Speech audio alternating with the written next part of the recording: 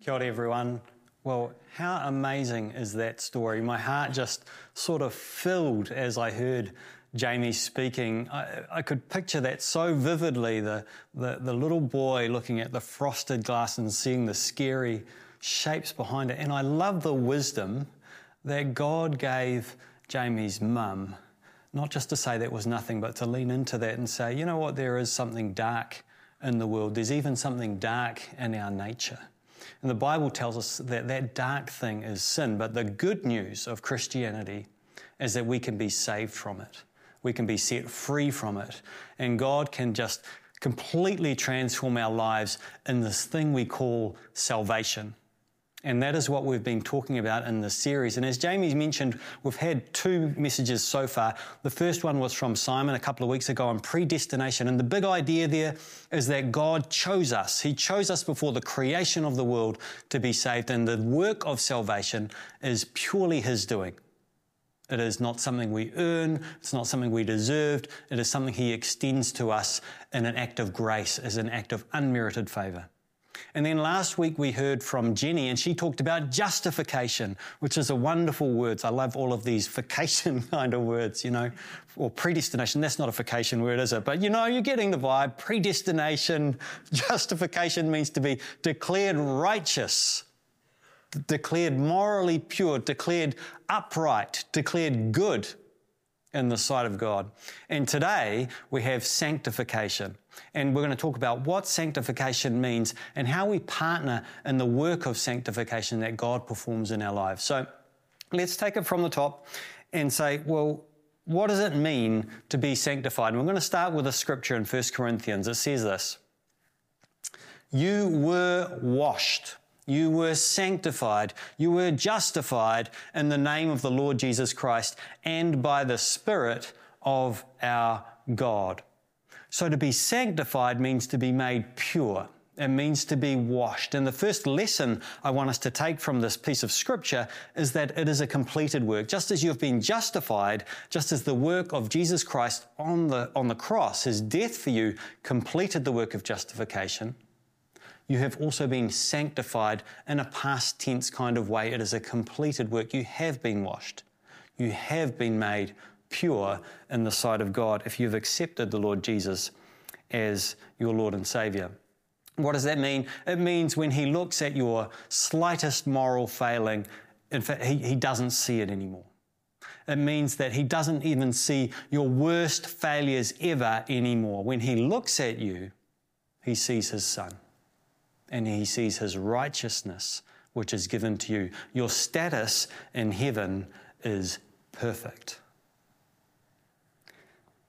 Now, that is the great news, right? I mean, hallelujah, it is done, it is complete.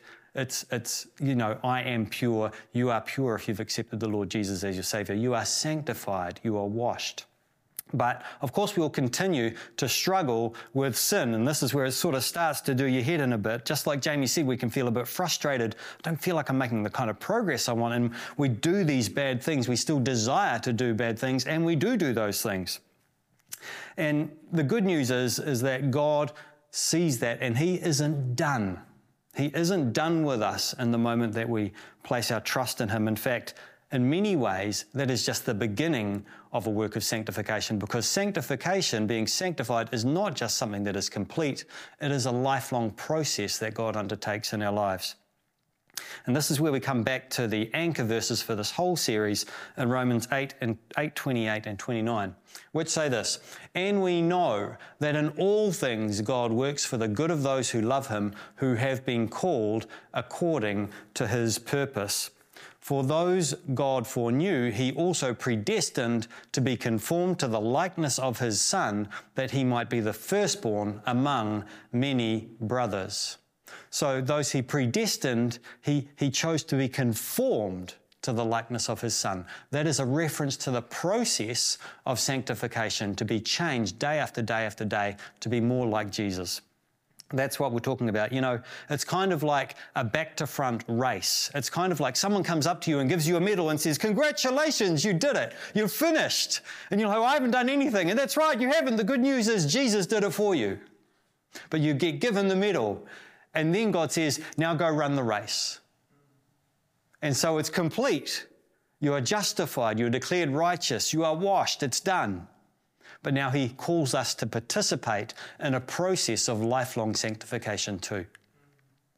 And so we're going to grapple with this a bit further and ask, how do we live with all of that? Because it's quite a lot to take on, right? How do we have a right perspective of ourselves, this idea that we are made pure, but we still struggle with sin, we want to overcome it, and we want to have a right mindset about it. And we're going to base ourselves largely in Romans chapter 6. But before I dip into that, I just want to give you a little bit of context. So Paul, in this letter, is just before the piece we're about to read, is talking about the Jewish law, the law that God gave to the Israelites through his servant Moses. And Paul explains that, well, something it's a little bit counterintuitive, actually. He explains that the law was powerless to make us good, and he says here that actually it caused sin to increase. So having this great set of rules about good things to do, ironically, didn't make the people good. It only makes us more conscious of sin. There's something about having all of these things written down that makes us see how far we fall short. And actually seeing those rules causes something to well up in us. It's kind of this resentment, like, I don't like being told what to do. And so the law actually produces in us, it calls out, it elicits all of these evil desires that are in our nature. It reveals how far we fall short.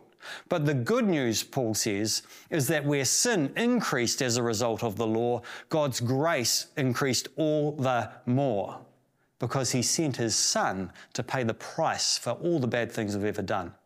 That's where we're going to pick it up here. So Paul says this. Having explained that, he says, what shall we say then? Shall we go on sinning so that grace may increase? Now you can see he's kind of seeing through, he's getting ahead of the logic here. Oh, hang on. If my sin sort of amplifies the grace of God, maybe I should just go on sinning.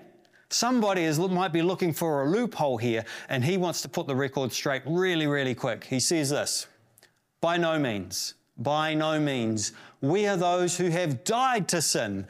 How can we live in it any longer?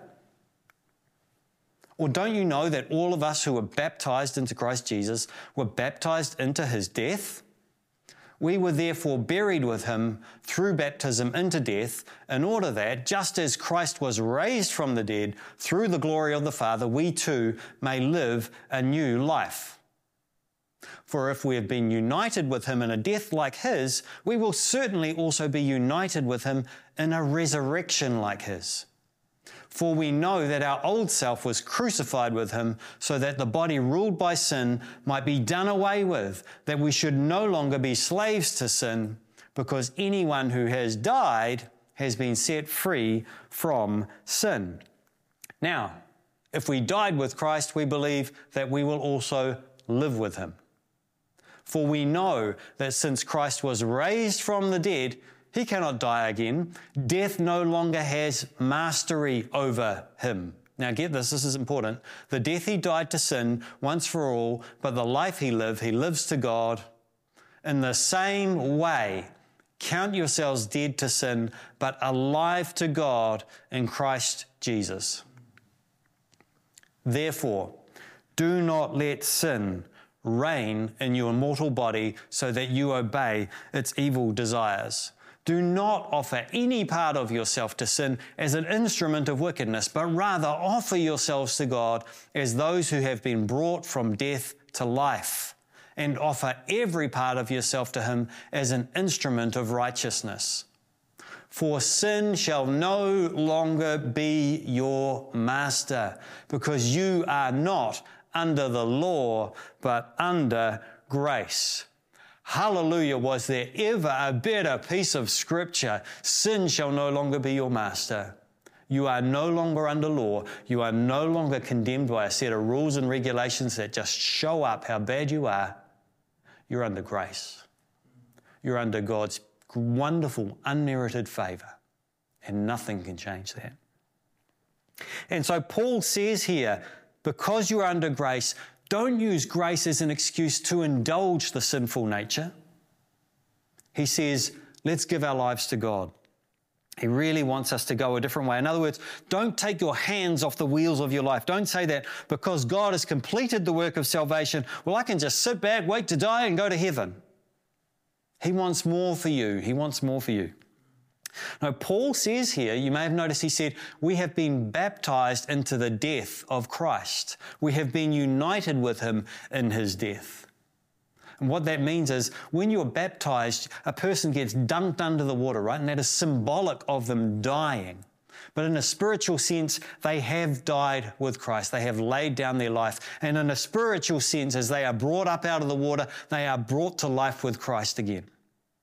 And that act of baptism, it demonstrates outwardly what has already happened in the moment that we give our lives to Lord Jesus. And it is so powerful. And Paul draws on it here to show us again, hey, something profound has happened in your life. And you are no longer a slave to sin. Just as death no longer has mastery over the Lord Jesus Christ, once he rose from the dead, death couldn't do anything to him anymore. It no longer had control over him. In the same way, because you've been united with him in his death, sin no longer has mastery over you. And the good news here is that not only are we declared righteous in the sight of God, but God puts his Holy Spirit in us and he gives us the power to live differently. Your nature is fundamentally changed. And so while we continue to struggle with sin, its stronghold on our lives has been broken. We have the desire to do what's right, and we have the strength to do what's right by the grace of God, by his Holy Spirit. We can do it. That is the promise of Scripture. And so God, in light of all of this, the Scripture is very, very powerful on this. God wants us to partner with him in this work of sanctification, of being transformed to be more like Jesus in our character every single day. And in the Gospels, the Lord Jesus says this.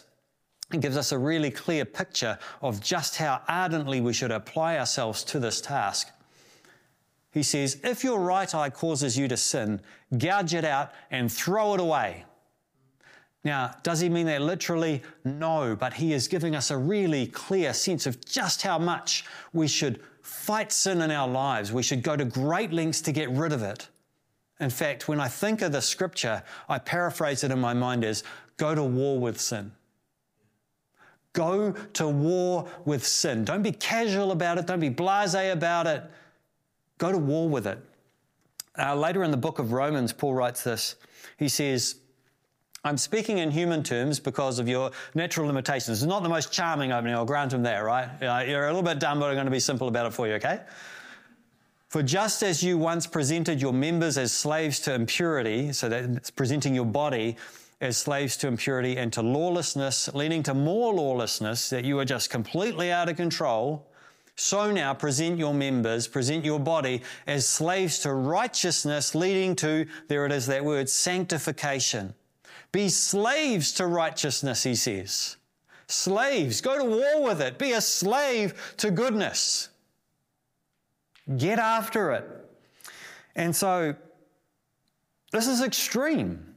This is not casual. This is passionate and wholehearted living faith for God. And we play an active part.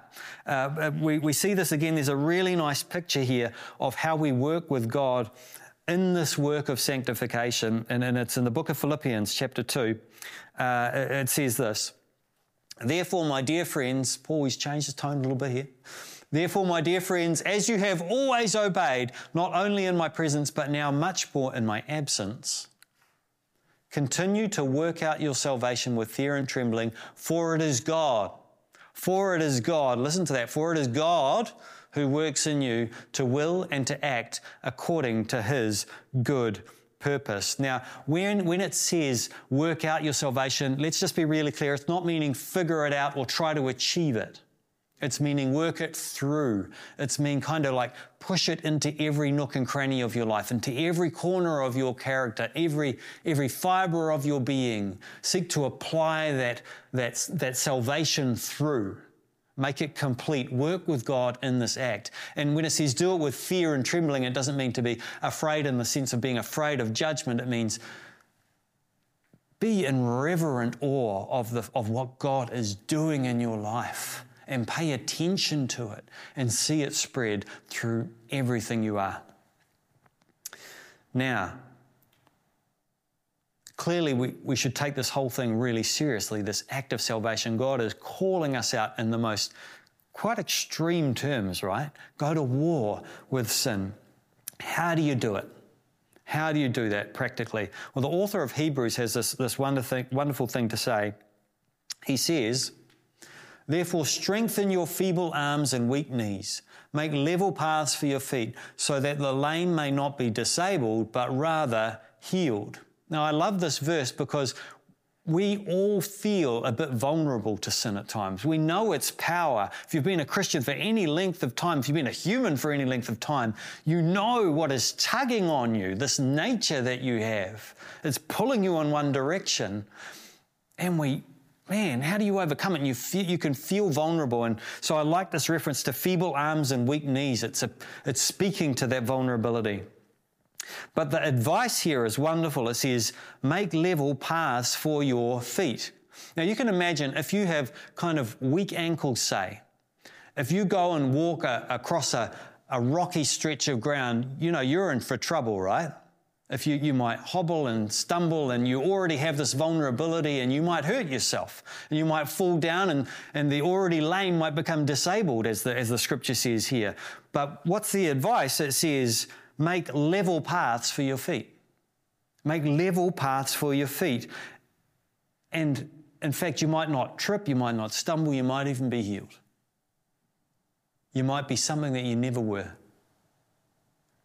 Isn't that a wonderful idea? And scripturally, spiritually, the application here is that we can make it easier for God to do His work in our life. We can partner with Him by removing stumbling blocks in our lives. There's another way to put this. Before Jesus came as a human being, his cousin John the Baptist was preaching in the wilderness, and he knew that the Messiah was coming, and he said, make straight paths for Him. Prepare your heart, prepare the way of the Lord, make straight paths for Him. So we've had this reference to level paths already. Now how about straight paths? If you and I want God to do something in our lives, right? We want Him to come in and do something profound, to change us, to carry on with this mighty work of sanctification. But do you want Him to, imagine if He was sort of on the other side of Wellington or wherever you live and He said, I want to come and visit you, would you say, great, but could you go past the grocery store first? And that's way over there, or the mechanics, or run an errand or something. Or would you like Him to come straight into your life? Would you like Him to come straight and direct to you? I think we would, right? So how do we make level paths? How do we make straight paths? How do we get rid of stumbling blocks in our lives and make it easier for God to do His work? This is how we can practically partner with Him in the work of sanctification. Well, we can do that in a number of ways. Firstly, we adopt a submissive posture before God, heart attitude, and we say, God, one of the Psalms says, "Oh Lord, see if there's any offensive way within me. Search me out, O Lord." We ask His Spirit to seek us, to reveal to ourselves what needs to change, sinful habits that just need to go. We listen to the Spirit and we ask Him to reveal what needs to change. And when He starts knocking, we pay attention. And you and I both know sometimes He has to knock for a while, right? And He's knocking, and look, you've got to wake up. We need to submit ourselves to Him and let Him do the work. And let me say to you, you and I both know when we submit, it's better. It's better. So get on with it. The other thing here's the thing that I've been thinking about. Watch the pattern of your life. Watch the pattern of your life. Pay attention to when you step and you step. You trip and you stumble and you fall. That was ironic, wasn't it? Pay attention to the times you trip up. What's making that happen? What are you vulnerable to?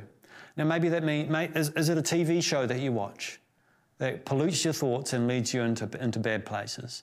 Or is it an author that you read? Or maybe it's something that has never thrown you off in those kinds of ways, but all of a sudden it is. And you'd like to say, well, it's kind of okay, isn't it? It's been all right. Go to war with sin. Go to war with it. Cut it out.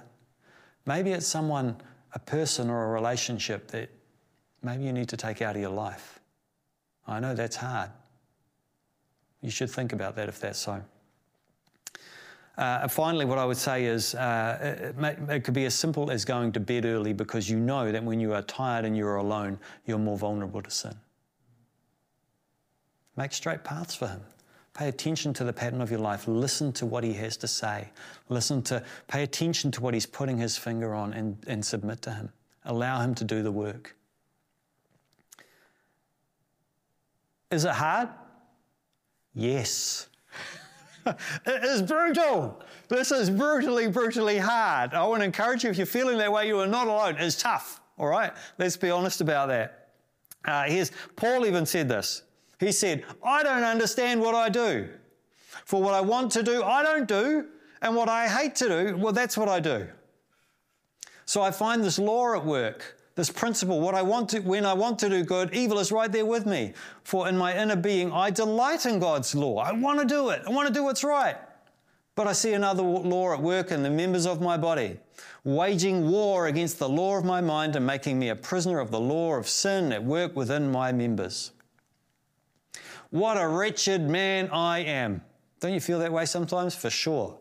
Here's the good news. Who will rescue me from this body of death?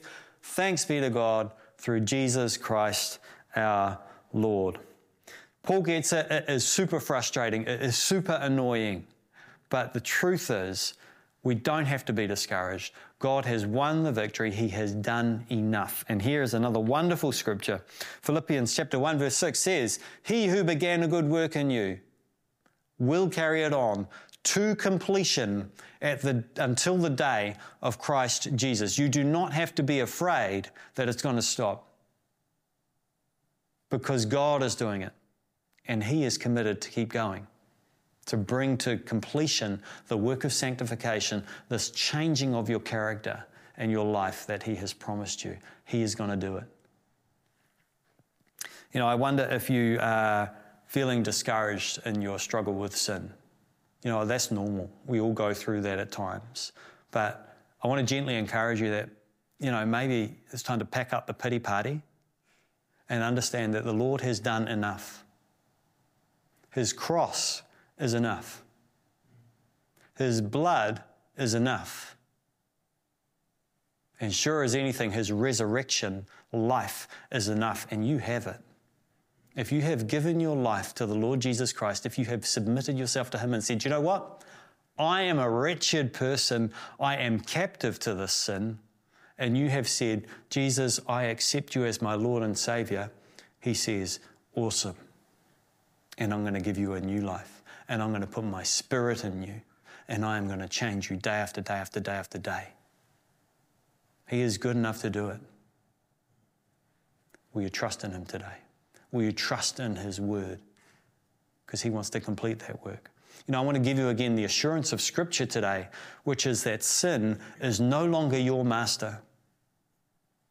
Did you hear that? Sin is no longer your master. You died to it. Sure, we all trip up sometimes, but it no longer has ultimate power. And so count yourselves dead to sin, but alive in Christ Jesus.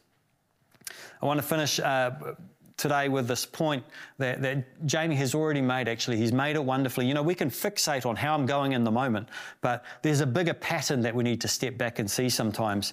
In the book of Proverbs, we see it. It says, the path of the righteous is like the first gleam of dawn, shining ever brighter until the full light of day. Isn't that a beautiful verse? It's like that first pinprick of light on the horizon when the sun is rising. And things can seem a bit dim and murky, but the promise of God is that the sun is going to come up all the way in your life. You will have this complete work of sanctification. You will be completely transformed.